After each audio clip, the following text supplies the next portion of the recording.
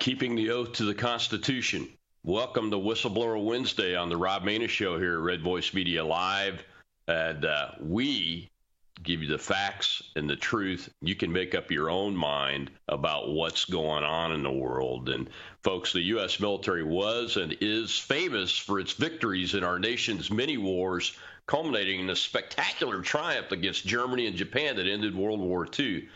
What began, though, with a muddled mess that was Vietnam and continued through the war on terror in Iraq and Afghanistan, American military leadership, which used to be the world's envy, has fallen into complete disarray and disrepute. Most recent in this debacle of the pullout from Afghanistan, with the ensuing deaths and mayhem, confusion, and loss of billions in equipment left behind, not to mention the betrayal of our allies that were left behind. And while true that the pullout from Afghanistan was ordered by President Biden, no military leader owned up to the complete failure to plan adequately for the pullout. No senior military leader was courageous enough to warn President Biden of the unmitigated disaster that would attend to the abrupt pullout. No senior leader took responsibility for this mess. The most senior leader to publicly document the gross failures of leadership at the highest levels was a Marine Corps lieutenant colonel whose reward for telling that truth: get arrested. Those words were written by my friend, retired U.S. Navy Captain Brent Ramsey, in his introduction to the book we're discussing today. That's right. That lieutenant colonel was arrested for demanding accountability among the general and flag military officers that made disastrous decisions and ultimately killed 13 young Americans with those decisions. Keeping your oath requires moral courage. And my guest today authored his new book, Defending the Constitution Behind Enemy Lines, as an active duty U.S. Navy commander, showing his courage to detail the failures in our military to keep his oath during the pandemic and all that followed. Commander Robert Green, sir, welcome to the Rob Maness Show. It's an honor to be here with you. Thank you very much for having me. Yeah, sir, I'm very honored that you would write this book, quite honestly. As a retired commander, senior officer in the U.S. Air Force, I honestly can't look people in the eye and say I would have made the decisions like you and some of these other highly courageous young men and women have had to make decisions during this pandemic. I had no experience like this in my 32-and-a-half-year career. So you honor me by writing the book, and you honor me by coming on the show, and I appreciate it. And I am absolutely ecstatic that I get to help you promote this book, because it's critically important, not just to the men and women in uniform, Rob, but to America.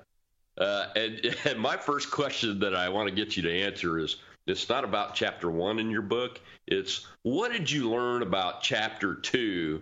Because it's titled Sons of Liberty. When you were writing that chapter, I know you did some research, but I wasn't surprised to see a chapter titled Sons of Liberty in this book when I read it, but I'm really curious, when you went through writing that chapter, what you found out, and more importantly, describe how you apply it to today's world for Americans of all ages and all backgrounds.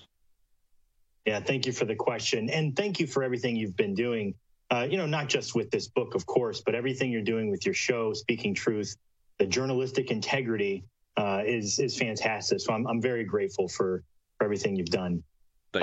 So Sons of Liberty it was pretty important for me as I was trying to figure out how to tell our story. Those of us who went through the pandemic and saw unlawful actions from the highest ranking members of our military, it required a historical deep dive. It required us to go back into history and say, hey, where have we seen stuff like this before? Complete government overreach, way out of bounds. And, what happened before and how did they handle this, our forebears?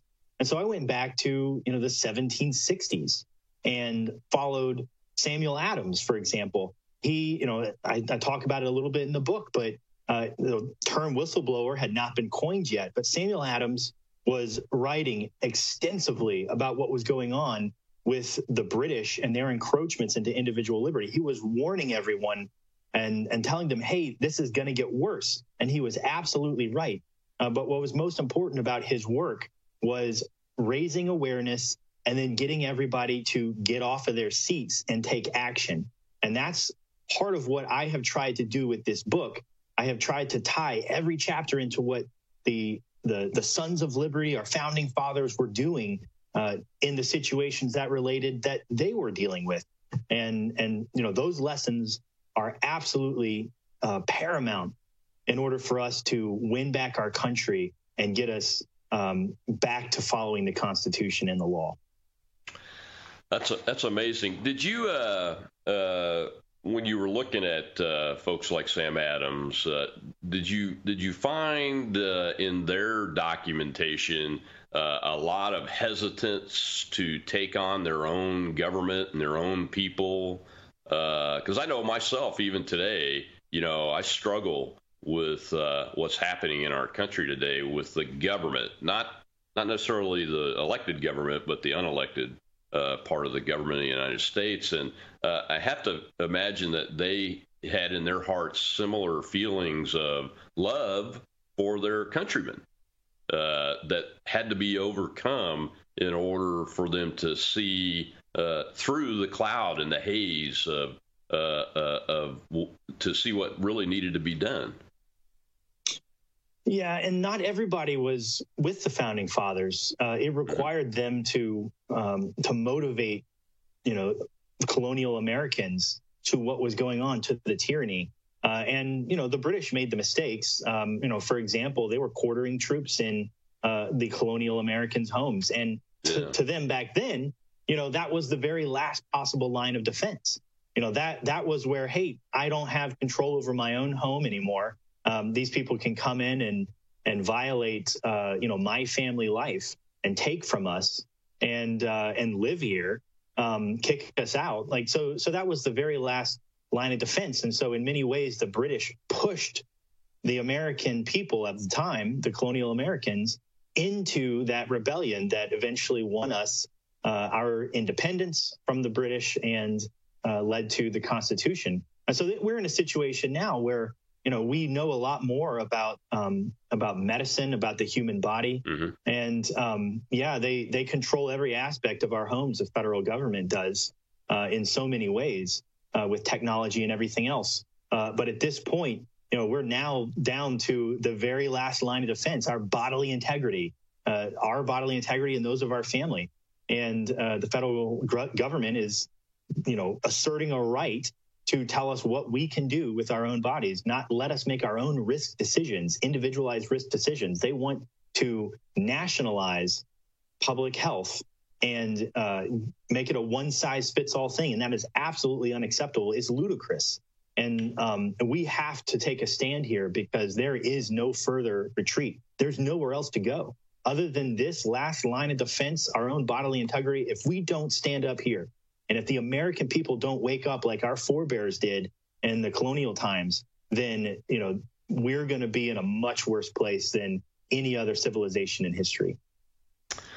Yeah, I was being interviewed by a print reporter this morning, and he asked me about where I thought we were when it comes to, people being angry at the government in today's society, and that is dangerous. And, I got to be honest, my instinct was to say, well, when you look at the period from 1770 to 1776 in this country, over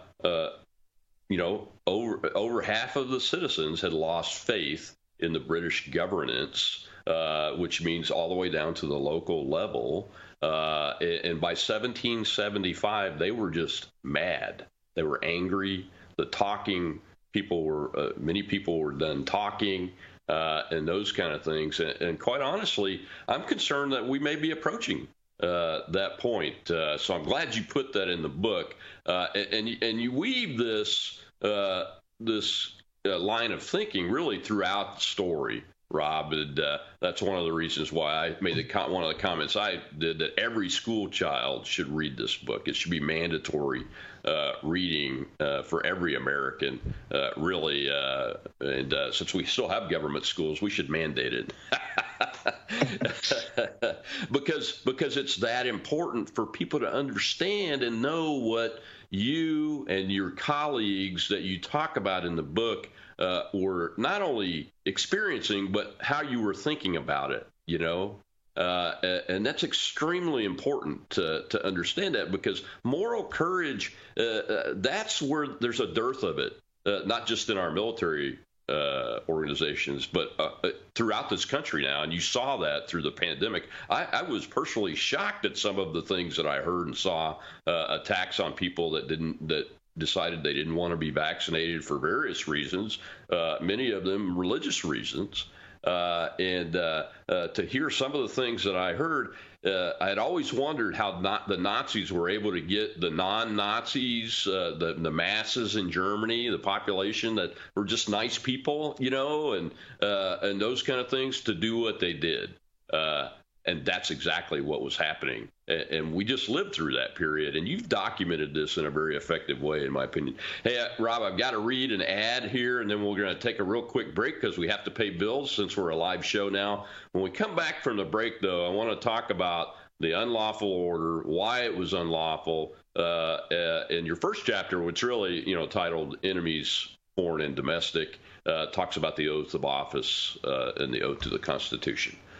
Attention Americans, breaking news. Biden's dangerous plan for a digital dollar is being implemented as we speak. Don't be fooled. It's not going to benefit you. Act now before it's too late. Did you know the Federal Reserve's phased deployment of FedNow started on July 1st, 2023? That's right, just a few weeks ago. So you better brace yourselves. If you haven't figured it out, it's going to catch you off guard like it has many others. Your hard-earned assets are at risk, but there's a way to legally opt out of the digital dollar in time. How? With one straightforward, entirely legal tax loophole. Contact my friends at American Alternative Assets for a free wealth protection guide. Learn how to safeguard your wealth from a failing dollar and volatile markets with gold and silver IRAs. Dial 833-2USA-GOLD right now. 833-287-2465.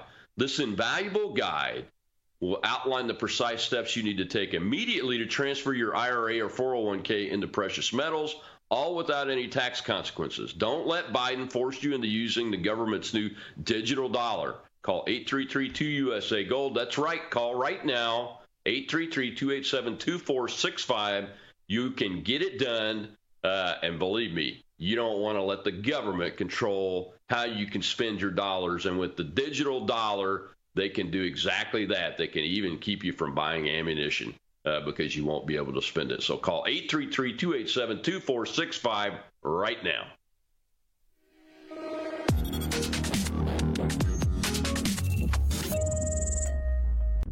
Attention Americans, breaking news. Biden's dangerous plan for a digital dollar is underway. Don't be fooled. It won't benefit you. Take action now. The Federal Reserve phased deployment of FedNow began on July 1st, 2023. Be prepared. This may catch many off guard. Your hard-earned assets are in jeopardy.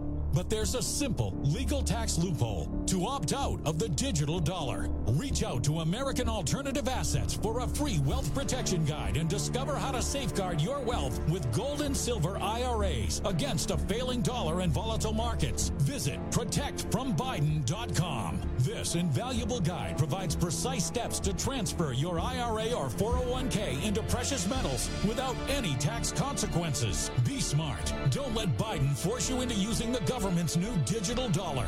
Visit protectfrombiden.com to get your free guide and get started. Again, that's protectfrombiden.com.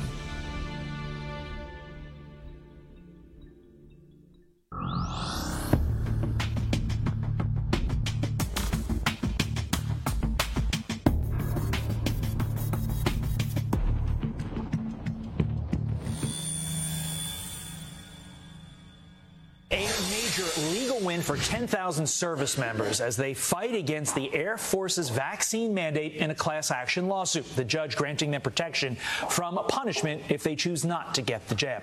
Chris Wiest, one of the attorneys representing those service members, joins me now. Chris, how big a win is this for the service members? You know, the class action was a big win, and that came down in July. The bigger win, of course, was last Friday when the government took an emergency appeal and lost in the Sixth Circuit Court of Appeals in a 3-judge panel that basically insinuated, it's not a final determination, but insinuated that he was right, that there's systemic religious discrimination going on in the military, particularly in processing these vaccine mandates. And, you know, it's a huge win. We had individuals who were reaching out that were facing imminent separation, loss of long-term careers, loss of, you know, liberty in some cases, and you know, for them, these are folks that have put their lives on the line for our country, and you know, our government was treating them pretty badly, and we were able to halt a number of bad things in terms of coming down the pike and keeping these folks in the service. Let's deal in Air Force reservist Joe Dills. He's the plaintiff, or one of the plaintiffs in this suit. Joe, how big of a win is this for your religious freedom? Well, good morning. Thank you for having me on. I appreciate that. And it's a big one. It's a tremendous one. It's not just for me, though. It's big picture. It's for the entire Air Force and hopefully the entire military community as a whole. But yes, absolutely. Appreciate you. Welcome back to the Rob Maness Show on Red Voice Media Network Live. RVM is where you get the facts and the truth, and you don't get government or corporate media propaganda shoved down your throats or get censored on it. Then you can make up your own mind about what's going on in the world, and that's why we exist. They're calling us the most dangerous network in America right now because we tell the truth and the facts. Get on board. We're on Roku now, and we're coming out to all the streaming channels real soon. And you can subscribe on Rumble at Red Voice Media Network, RVM Network. And we're talking today with the author of his new book, Defending the Constitution Behind Enemy Lines, U.S. Navy Commander Robert Greene. Rob, in that little cold open clip there, you know, I had to pick the Air Force. I'm sorry. 32 and a half years in Air Force kid too. But the reason I picked that is that was one of the first victories in cases that was, believe it or not, very difficult to find any video clips of the victories in the court cases that denied this military vaccine mandate. But in that case, the judge actually alluded to, and there were a couple other around that case that came out with other services, that these orders were unlawful.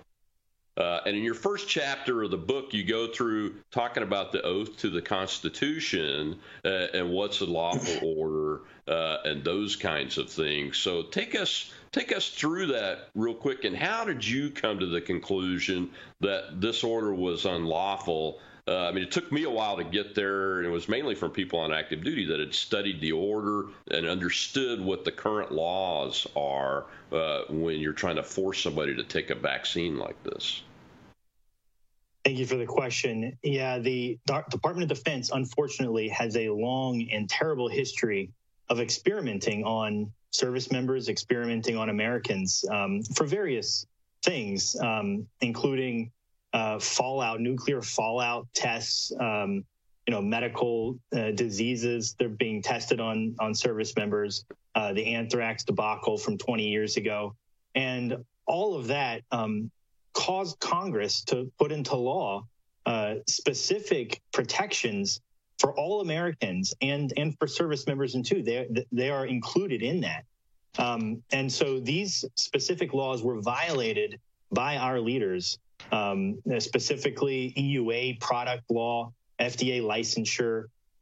You cannot mandate a product that is approved only for experimental use. And that's what we had here. Normal approval cycle is 12 years ish for a vaccine. Yeah. This was less than a year, and no long-term studies. We had no idea what it was going to do to service members. And oh, by the way, no fully licensed product was ever produced for service members in those first 9 months to a year. And so, we still can't find them anywhere. They're clearly, it's an unlawful order. So I'll share one other item too about all this. But you and I both did this. We took an oath to support and defend the Constitution against all enemies, foreign and domestic. And I had always thought of a domestic enemy to the Constitution being a Timothy McVeigh, some kind of terrorist, right? It's something that we need to thwart the same way we thwart foreign enemies. Now, we are well prepared, well trained to defeat that foreign enemy. But the domestic enemy, I've learned in the last couple of years, is much more insidious than that. The true domestic enemy is the one trampling your individual constitutional rights. The Constitution does two main things. It establishes the form of our government, and then it limits that government. It enshrines individual constitutional rights. So if you want to find a foreign enemy to the Constitution, they're the ones violating individual rights. Yeah, it's pretty incredible. With the breaking news today, since we're live, it's no big deal to talk about this. But the IRS supervisor whistleblowers talking about how the decision process was tainted in the Hunter Biden prosecution case at various levels. Those gentlemen are highly credible. Highly credible. They made the FBI whistleblowers look like amateurs. These two gentlemen did, and the frustrating part is that partisan politicians try to rip them apart instead of just listening to the facts that they give out, because that's what we have to do. And quite honestly, when you have governments that are taking away our rights, government individuals that are trampling on our rights, suppressing us, censoring us, charging us with crimes because we think an election was not done right, that just happened in Missouri. 16 citizens that were going to be alternate electors and signed a letter saying they would do so were just indicted yesterday because they disagreed with the 2020 election. That's never been done before in this country. And it's not the citizens that are the domestic enemies, folks. It's not. It's those that are trampling on our rights that are the domestic enemies. So don't buy into the propaganda coming from those entities that are trampling your rights. I mean, that's just the way it is. And Rob, one of the reasons why I'm so proud of you guys is that we are trained to not follow an unlawful order. And the anecdote, the history of the Nazi Army and Air Force officers and NCOs that followed orders and tried to use that as a defense at Nuremberg is really the core idea behind that training. And this order, I read the Secretary of Defense's letter. It says in the order that it must be a fully licensed and approved FDA vaccine. So if they're saying you're not following a lawful order by refusing the vaccine, I think it's absolutely wrong because the orders being given by lower commanders are unlawful if they're directing you to take a non-licensed vaccine. And that's the unlawful order right there. It was a very interesting way they did that. From the Secretary's letter, wasn't it? Yeah, it was, and there's a reason that that law exists. We're not playing gotcha games with the law and trying to find some way to say, oh, well, I don't want to take this, I don't want to go along, and playing, we call it sea lawyering in the Navy, but that's not what this is, because this is an incredibly important thing to understand, that the liability for an emergency use authorized product is completely everybody who does anything with this product is protected, except you, the individual who's asked to take it. And there's a reason that that you would assume all that risk if you have consent to do so. If you feel like it's going to protect you, you have a right to either consent or to refuse. And if you remove that right, human beings basically become lab rats at the government, who has complete liability protection.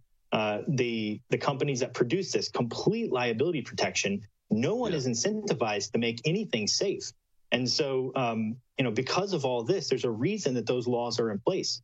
And our senior military leaders, they refused to follow that law. They did not protect the service members in their charge. Right. And so that's why so many of us had to speak up, had to say, hey, no, this is enough. We can't be doing this. Yeah, and that's the second thing that we're taught, especially as officers, is you always take care of your people first. You don't put them in unnecessary danger. You don't take unnecessary risks with them. You make sure they're fed, clothed, they're in good health, and have good morale. You do everything you can for your subordinates because that's who accomplishes the mission. When I try to put myself in the seat of some of these commanders, all the way down to, the lowest level battalion, company, flight, squadron commanders. And I've heard stories from all of you guys. I've tried to interview as many folks as I can get my hands on about this, including cadets from the service academies and the Coast Guard Academy. And it's just mind-boggling. I cannot put myself in that seat as a commander, and I was selected for command 3 times in the U.S. Air Force. So I've been there, done that, but I can't put my head around that those two facts: one, the unlawful order piece, and then not taking care of my people. And that's exactly what was happening. And that's why I use the phrase dearth of moral courage, because it takes moral courage to stand up and be counted when you're a commander to your boss. Unless you're, a captain or a major or lieutenant colonel in command, your boss is usually not even present physically at your location usually. So it takes extra effort to stand up to them and tell them the truth. And that just didn't happen. No, they were following the whims of politics. We saw that with General Harris to Lieutenant Colonel Pete Chambers. He gave very good informed consent briefs, letting all of the soldiers in his charge know that, hey, and Pete Chambers is a flight surgeon. He's a medical doctor. He's a Green Beret, a fantastic individual. And he knew that he had to get all of the facts, all of the risks, all of the issues to all of the soldiers in his charge so that they could make a properly informed decision about whether they wanted to accept or refuse the vaccine that they were permitted to either accept or refuse by law. And when he got 3,000 of them with all the data he gave them, which, by the way, informed consent is the law. You can't just you have to let folks know what the risks are. It actually says that in the law, right? Like the sentence before it says you have the right to accept or refuse. And so he was actually following the law. And the general was furious with him and said only 6 people of the 3,000 that you gave an informed consent brief to got the vaccine. 6. And the general was furious. It was messing up his numbers. And Dr. Chambers told him, hey, this is about, the science. The science is not good here. This is not a good product, and it's very, very risky. They're making a good choice. The general turns to him and says, it's not about the science, it's about politics. And that is what we have right now from all of our senior leaders, especially the 3- and 4-star level. They're following the whims of politics, and they are not following the law. Yeah, and that has not changed. I watched the Joint Chiefs of Staff nominee, Air Force General Brown's nomination hearing in the Senate Armed Services Committee last week, and that has not changed. And I just watched one of my peers, Lieutenant General Rich Clark, the superintendent of the Air Force Academy, stumble all over himself when he's just reasonably questioned in a very mild way about the Marxist ideologies that he's indoctrinating Air Force cadets with, that he's fully embraced and couldn't do it. So, it's unfortunately not changing when it comes to that. It'll be a long-term thing. We've got to take another break, Rob. When we come back, though, I want to talk about how you came to this conclusion that you should push back on this vaccine itself and what your approach was to that. I'm Rob Maness, Red Voice Media Network, Facts and Truth, defending the Constitution with Commander Rob Green. We'll be right back.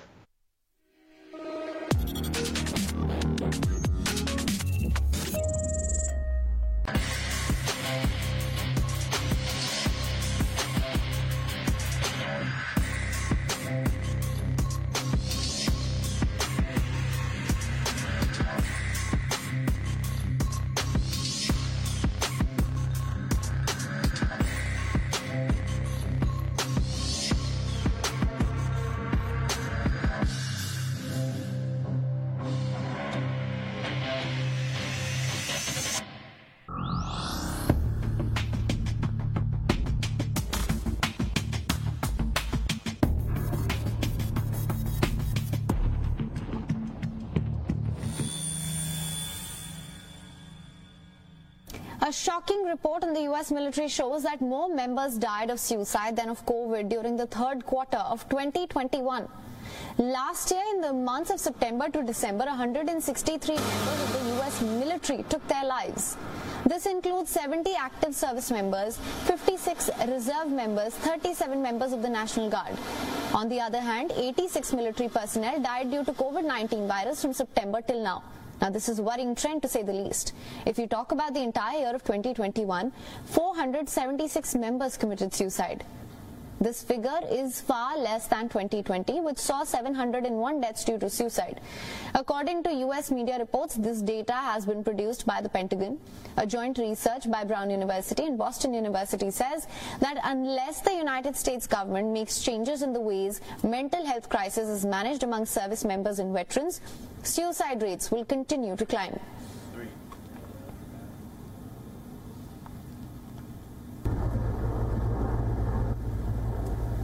WION is now available in your country. Welcome back to the Rob Maness Show, live here on Red Voice Media Network. We're talking with author of the Defending the Constitution Behind Enemy Lines book that just came out on July 4th, Commander Rob Green. Rob, I mean, that's one of the issues right there, the suicides versus actual deaths that got my attention. And I was one of those older people. Look, I have a military shot record that goes back to when I was born because I'm an Air Force kid, dependent. And other than the anthrax vaccine that I also had to take, I've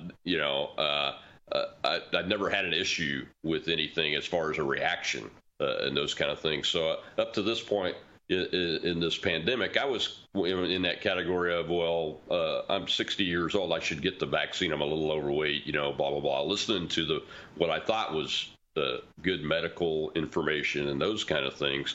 But then this got my attention, the suicides versus the actual numbers from COVID.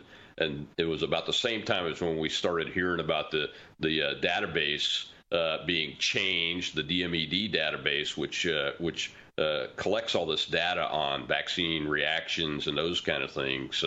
And all of a sudden, for 5 years, it was giving bad info. And but after it exposed that there were just in multitudes, orders of magnitude increases in certain conditions, after these vaccines started being given. Where were you at in your thinking when you and you talk about this in your book? I just want the folks to hear it from you. In your thinking to decide to oppose this thing, what led you to that? And you laid out a plan to actually get it done that obviously was successful in some ways. Yeah. So many of the things that our government, our military leaders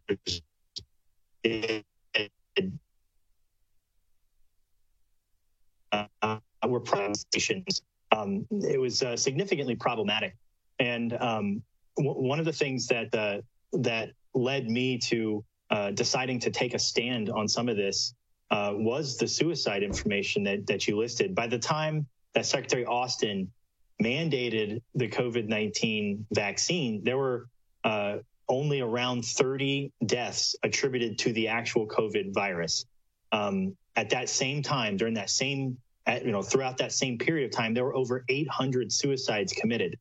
And yet we are locking everyone down. We're reporting close contacts. We're contact tracing. Every commander owes reports, every day almost on everything going on with COVID and disease vectors and all that. Yet, we have, 200 times, more suicides, not to mention all the suicidal ideations and the problems with the folks that have been their mental health completely ignored.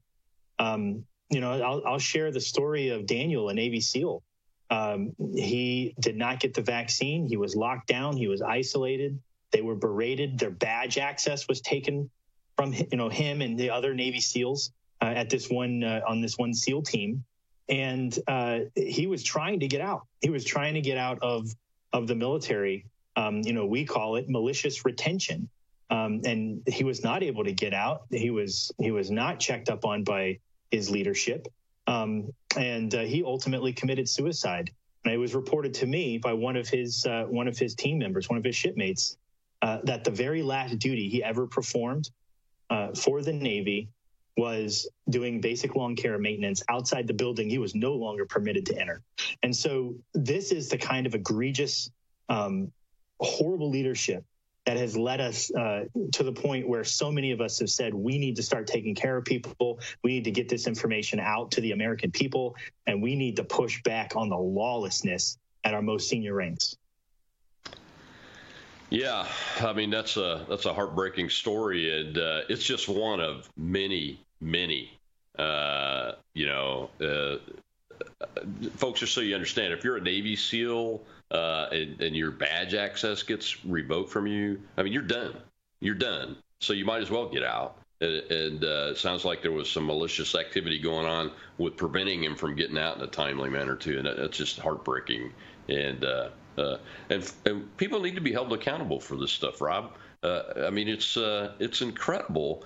I mean, all the way to the decision to do this. I mean, this virus, in the end, is really not much more than a bad cold, quite frankly, when it comes to the cohort that serves in the United States military on active duty.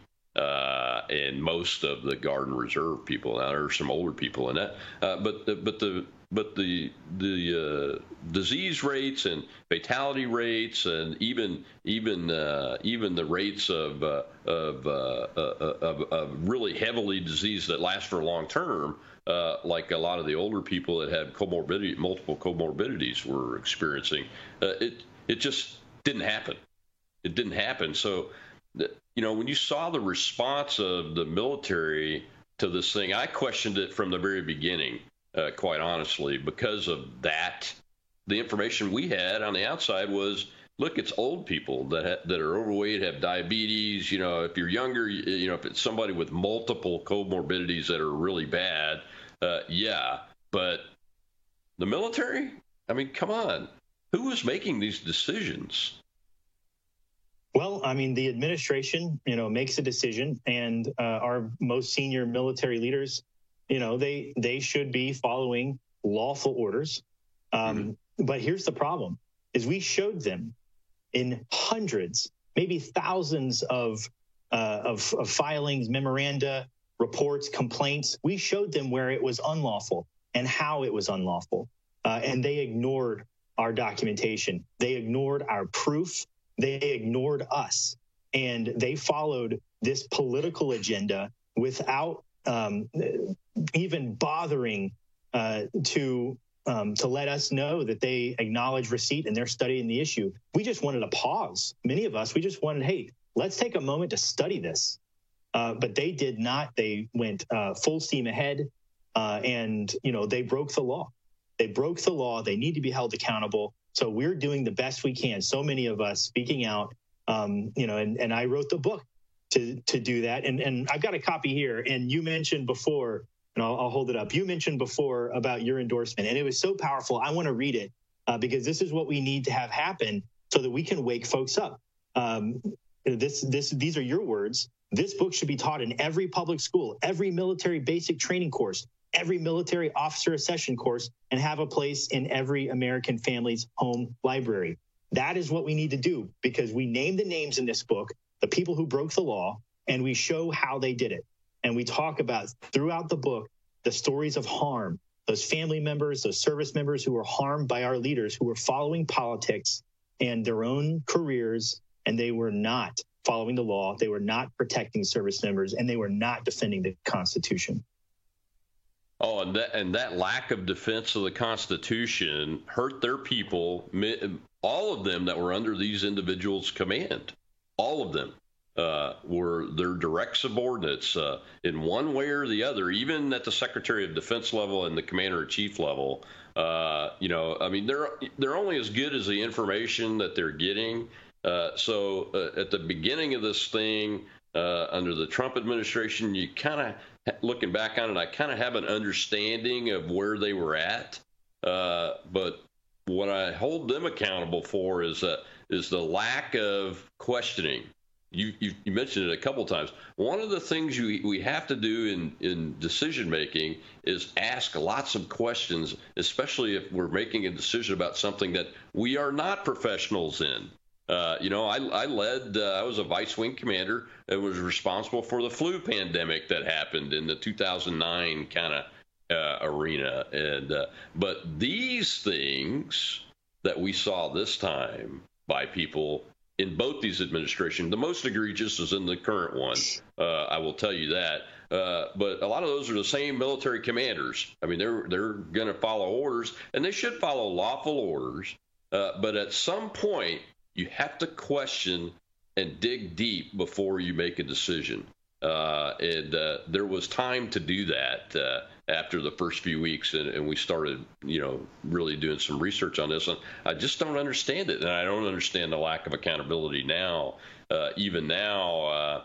And we'll talk about this in the last segment. I want to get your take on it and let you talk about what you wrote about in the book about reinstating folks. The chairman nominee that I spoke of earlier would not commit to, he would only commit to letting people reapply to come in. Well, I've talked to a lot of the people that I interviewed during all this, and they were like, oh, hell no. Hell no. I'm not going to do anything like that. Now, it's a different story if they get called, emailed, and said, hey, we want to reinstate you, expunge your record, restore your back pay if you were supposed to be promoted, give you a promotion, et cetera, et cetera. That's a different answer than this. But he knows that answer that he gave is the one that's going to keep them on the outside. And all of this in the middle of a recruiting crisis and within days of the President of the United States activating 3,000 reservists because of the poor decisions that we're making over in Europe. It's just absolutely incredible. Well, we've got to pay some more bills. Rob, we'll be right back. We will talk about that vaccine mandate being rescinded here. Talking with Commander Rob Green, author of Defending the Constitution Behind Enemy Lines. I'm Rob Maness. We'll be right back.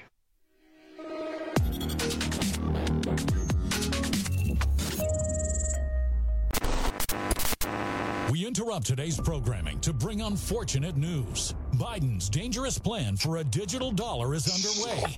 Don't be fooled. It won't benefit you. So take action now. The Federal Reserve's phased deployment of FedNow began on July 1st, 2023. Be prepared. This may catch many off guard and put your hard-earned assets in jeopardy. But here's the good news. There's a simple legal tax loophole to opt out of the digital dollar. Speak to someone at American Alternative Assets for a free wealth protection guide and discover how to safeguard your wealth with gold and silver IRAs against a failing dollar and volatile markets. Dial 833, the number 2 USA Gold. Yes, call now, 833-287-2465.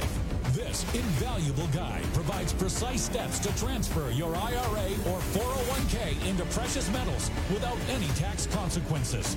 Don't let Biden force you into using the government's new digital dollar. Call 833, the number 2 USA Gold. Yes, call now, 833-287-2465. Act swiftly, 833-287-2465.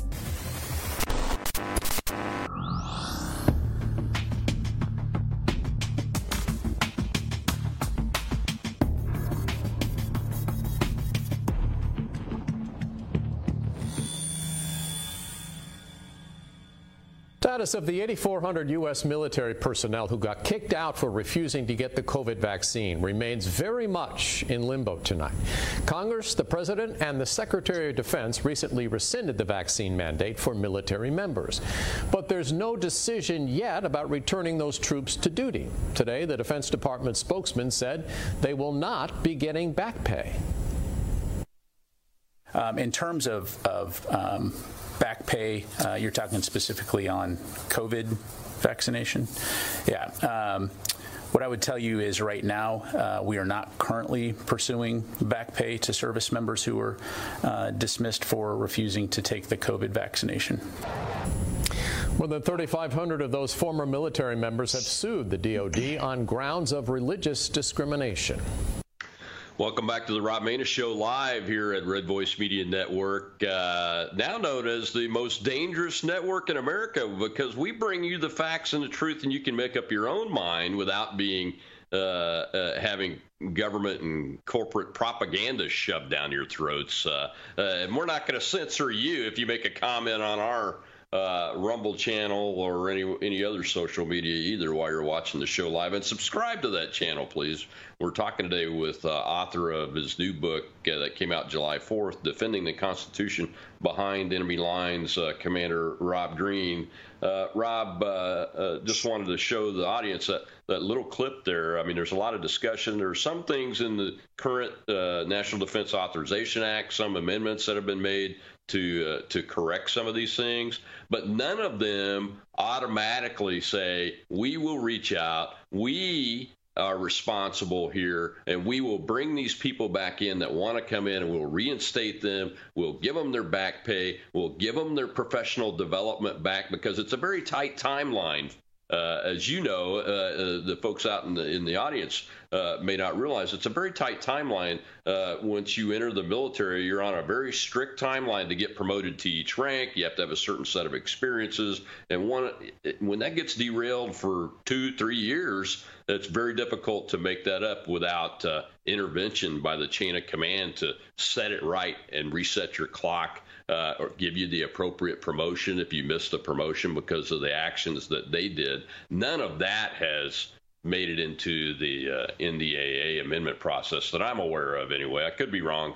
I haven't had a chance to read the whole thing, but the scuttlebutt is that it's not. So I know you wrote about it in the book and told a lot of these stories, but it doesn't look like there's any help on the way coming over the hill to me. What are you hearing?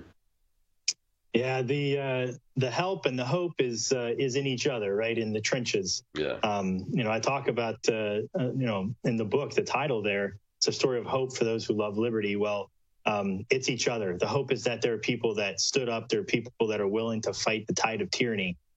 So yes, you mentioned the NDAA. The 2023 NDAA, in so many ways, was very unfortunate in its timing and in its limited scope. It was a right decision from a policies perspective, but so what it did is it enabled the Department of Justice, who was representing the Department of Defense in all of these court cases. You showed a clip with Chris Weiss before with the Air Force case. The Department of Justice almost immediately ran to all these courts and filed a motion to dismiss because they argue that it's moot. The vaccine mandate is no longer in place, so these cases can all be dismissed. No harm, no foul. Everything's good now, right? That's what they did. Yeah. Well, that Air Force case, that got dismissed. The judge went along with it. The Marine Corps case, that was dismissed.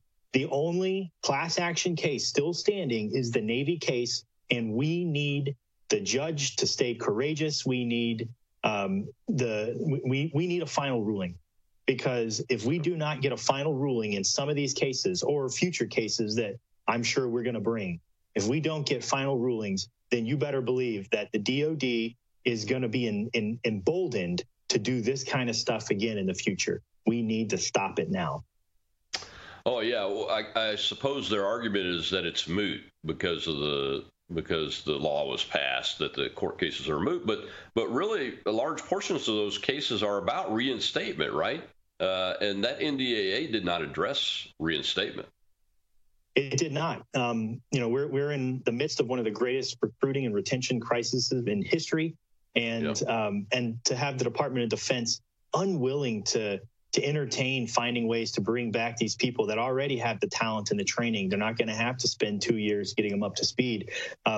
It can only be interpreted as a politicized desire for self-preservation. It's careerism and it's politics before readiness. They're willing to destroy their own readiness rather than admit, hey, we might have made a mistake. Let's study this.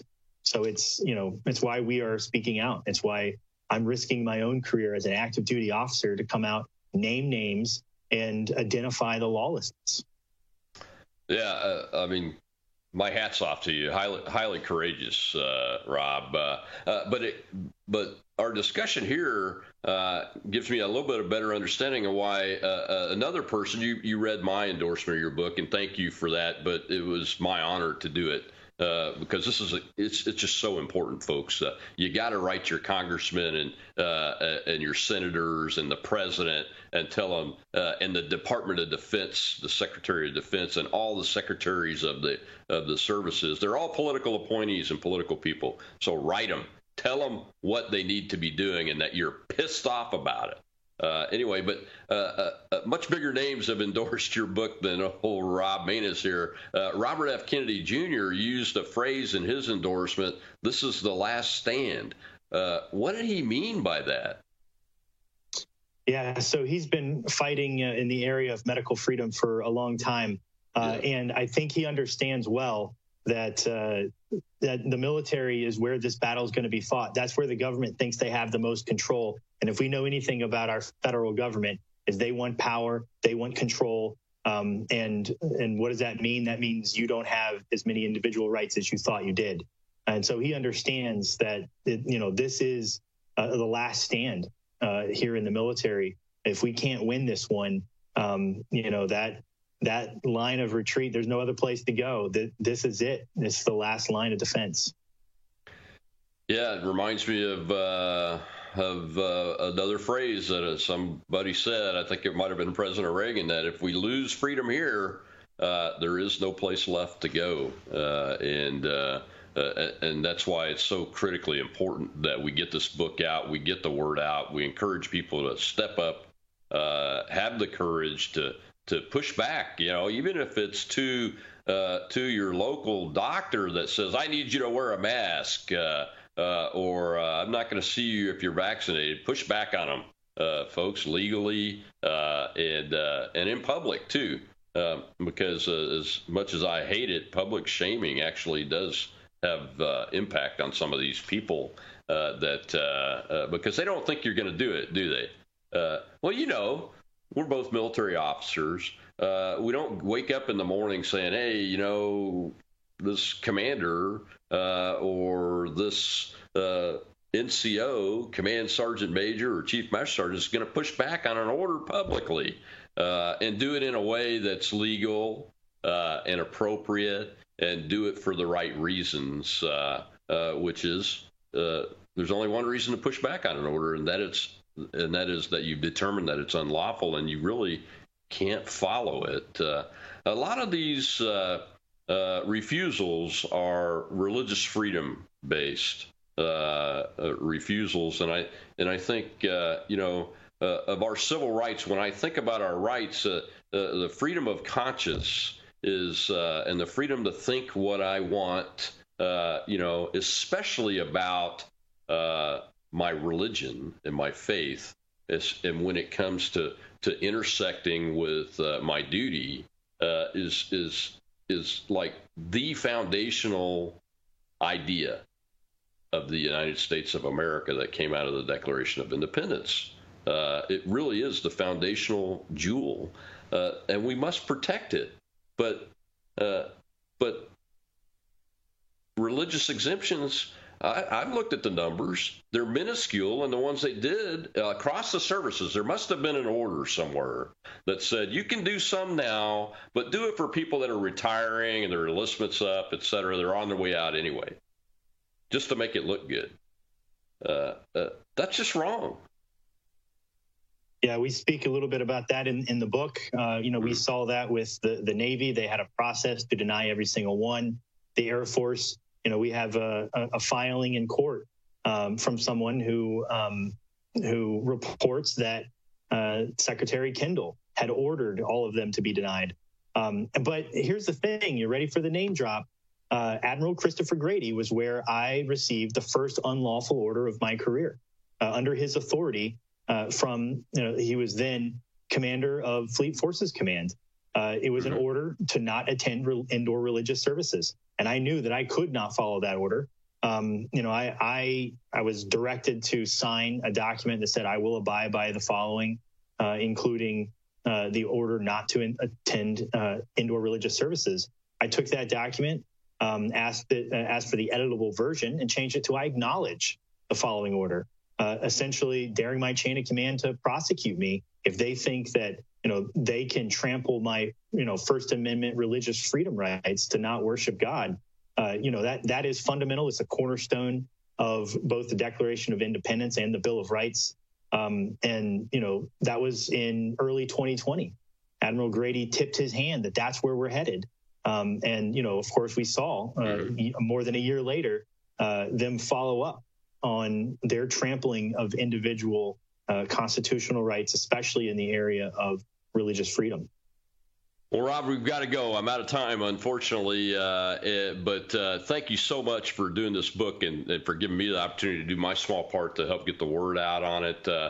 Real quick, 20 seconds, where can folks find the book and find you if you have a place on social media? I try to avoid social media as much as possible, but Skyhorse, fantastic publisher. You can go there to find it. Thank you very much for everything you're doing. Thank you, sir. God bless you. Thank you for your service, and keep up the good fight. Keep up the good fight. All right, folks. Red Voice Media, the Rob Maness Show is now live, 7 p.m. Eastern. We've got a whole new lineup, but RVM Roundup is just before my show. If you want to get fired up and get excited, go watch that, and then settle down for the Rob Maness Show, where we bring you the facts and the truth. And apparently, we're the most dangerous network in America today because of that. That's very interesting. I'll see you tomorrow. It's Truth Thursday. We'll talk with some United Airlines pilots, once again, former military officers that are taking up the standard of freedom and fighting against this tyranny.